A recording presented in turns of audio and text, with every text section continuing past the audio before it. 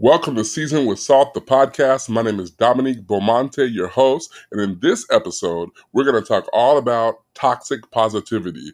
What is it? Why do people do it, and what are the alternatives? Stay tuned. Let's talk about it.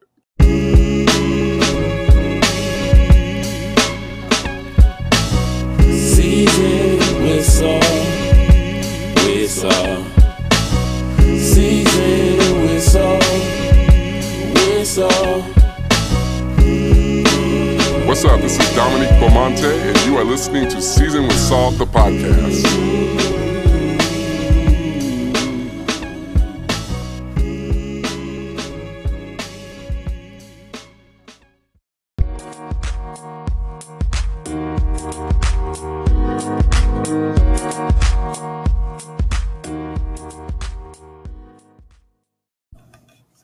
Have you ever been going through a really rough patch in your life and the people around you say stuff like, just stay positive, or everything happens for a reason, or things will get better, like just look at it from the bright side?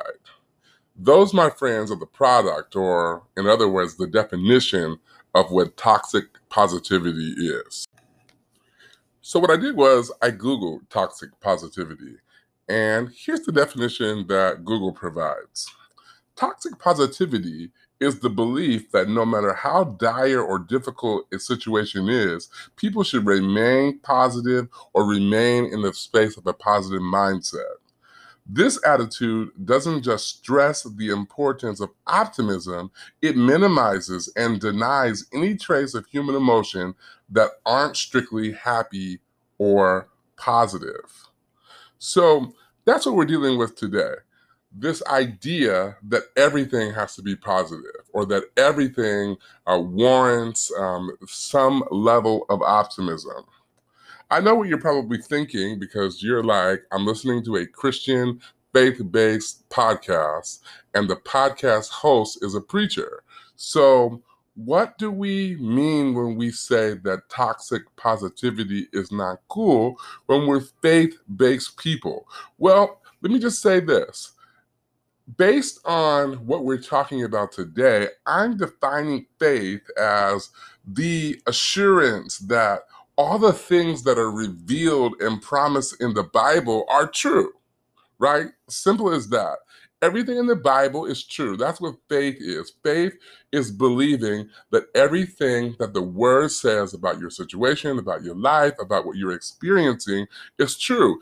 And if that is the definition of faith, that is the very reason why toxic positivity is not biblical. Let me go into that a little bit deeper.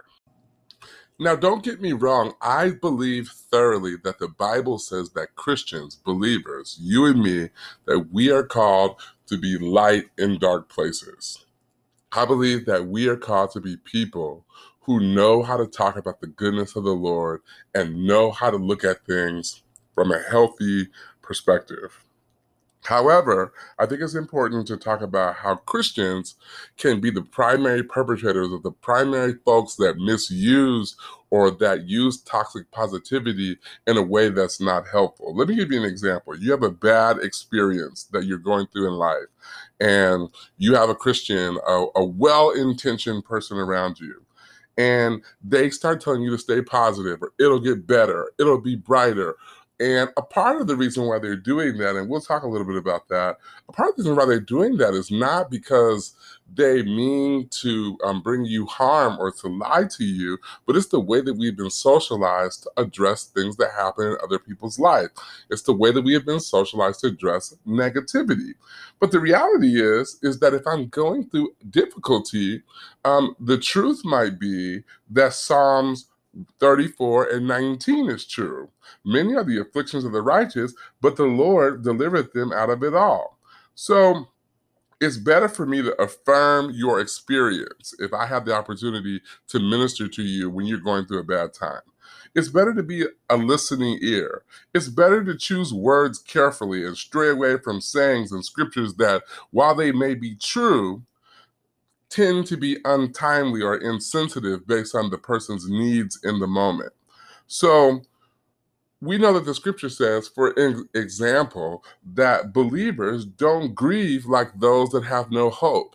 But that's a really hard rebuke to experience after you've lost a loved one.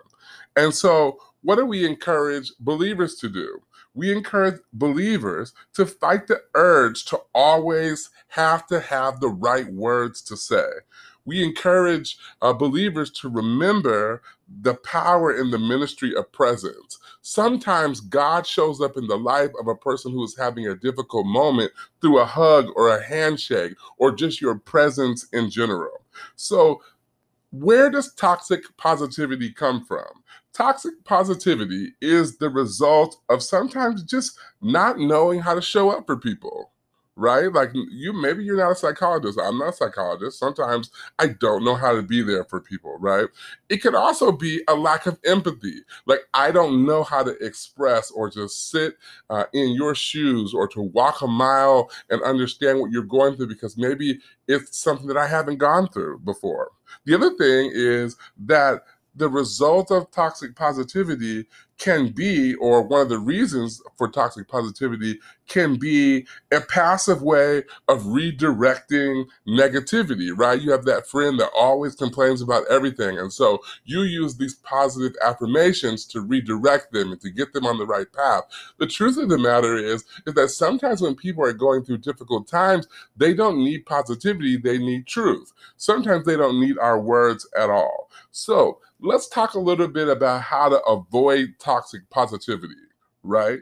So instead of saying stuff like just stay positive, like just focus on positive things, we can say stuff like that really must be hard for you. I'm here for you. Instead of saying stuff like, everything happens for a reason, everything happens for a reason, why not say something like, I'm sorry that you're going through this, right?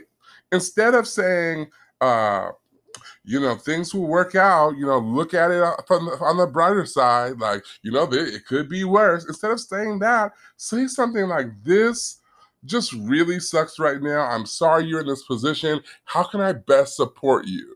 Right? Rather than being there to create this false sense of positivity, how can we be supportive to our friends and family and loved ones who need us the most? And what I'm presenting to you is that this false sense of positivity is not always the answer. Sometimes people need the truth. Sometimes people need the word of God. Sometimes they need the word of God to show up in the flesh as a person who cares and who's willing to listen. So I got to tell y'all what the word says. So I'm walking through Sprouts, the grocery store, and the Lord begins to minister to my heart about toxic positivity. And the first thing that comes to my mind is John 11. Here's what's happening in John 11. Let me set the stage for you. Jesus is hanging with the disciples, and he learns that Lazarus has died. Lazarus is someone who he refers to as his friend. Not only is Lazarus his friend, but Lazarus is the brother of two of his other close friends, Mary and Martha. Now, we've heard this story time and time again. We've heard that Jesus waited a couple of days before he went to see about Lazarus, and he did that for the sake of the disciples. We have heard that when Jesus gets there, that Martha says, if you would have been here, then my brother wouldn't have died. We've heard that before, right? But let me tell you a part of the story that we don't talk about. John, the 11th chapter, and I'm going to start at around the 31st verse. I'm just going to read what it says. The Jews then, which were with her in the person of Mary and Martha, they comforted her. And when they saw Mary, they sat, and that she rose up hastily and went out, following her, saying, she goeth unto the grave to weep there. Then, when Mary was come where Jesus was, she saw him and fell down at his feet, saying unto him, Lord, if thou hadst been here, my brother had not died.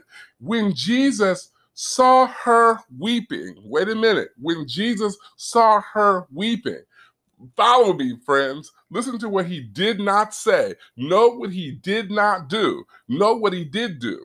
When Jesus sees her weeping and the Jews also weeping, which came with her, Jesus himself, check this out, y'all, he groaned in the spirit and was troubled. Now, he knew why he was waiting. He had already told the disciples, but I'm doing this for your benefit. I got to prove to you, I got to demonstrate to you the power of God. But when he sees Mary and the people experiencing the death of Lazarus, he empathizes with them. He doesn't say, anything quirky or smart, or he doesn't try to correct them for being sad. Like, he doesn't drop the scriptures from the Bible. He doesn't quote the prophet Isaiah. The Bible says that he groans in the spirit and he is troubled. Verse 34 says, this is John 11, verse 34, and said, "Where have ye laid him?" And they said unto him, "Lord, come and see." And then verse 35 says, Jesus wept. Now, how often do we conflate or bring these stories together, right? Jesus wept. So at the point where Jesus could have said or done anything because he's Jesus, God's son, he empathizes with them. He responds to their weakness. He doesn't say a whole lot of words, right? We always say, oh yeah, the scripture, the shortest scripture in the Bible is Jesus wept. It doesn't say that Jesus went around like trying to make sure that everybody was happy and he was drying everybody's tears. He empathized with them. He sympathized with them. In the moment where he could have used toxic positivity, the Bible says that Jesus cried with his friends. Oh my goodness. Oh my goodness. Oh my goodness. Jesus cried with his friends. Jesus empathized with his friends, just as they were sad about the death of Lazarus. Yes, he had a plan. Yes, God's plan was unfolding. But in that moment, Jesus has a human emotion. It's okay to feel. It's okay to empathize. It's okay to listen. It's okay to understand what's going on around you. Everything doesn't have to be positive and flowers and excitement. And we can sit in the moment with the people who need us the most. And that is what Jesus demonstrates. He demonstrates that there is no place for toxic positivity. Let's pray. Father God, in the name of Jesus, we thank you for the people and the places that you have assigned us to be. And God, we pray even now that the persons who are listening to this, Father God, would realize that they are who they are in the places where they are for a purpose. God, help us to show up better for our friends and family, our coworkers, our parents, our children. Help us to be who you want us to be. Help us to represent you in times of grief, in times of sadness. Give us the words to say, Father. And if there is no words for us to say, give us to be quiet. Give us to study to be quiet. Give us to observe. Give us to seek you for what to do. And God, we will thank you. We will praise you. We will magnify you. And we will acknowledge you as the God that does what we need you to do. In Jesus' name we pray. Amen and amen. Hey, I need a favor. If you have enjoyed this podcast, if you've listened and you like what you've heard, will you do me a favor? Will you share this podcast episode with your friends, your family, somebody who needs to hear it? Will you subscribe to my podcast on your favorite podcast platform? And finally, will you write me a review? Hey, if you write me a review, that would make me so happy. And guess what I'll do? I'll read your review on my next episode. Thank you so much for listening. God bless you and have a wonderful, well Wednesday.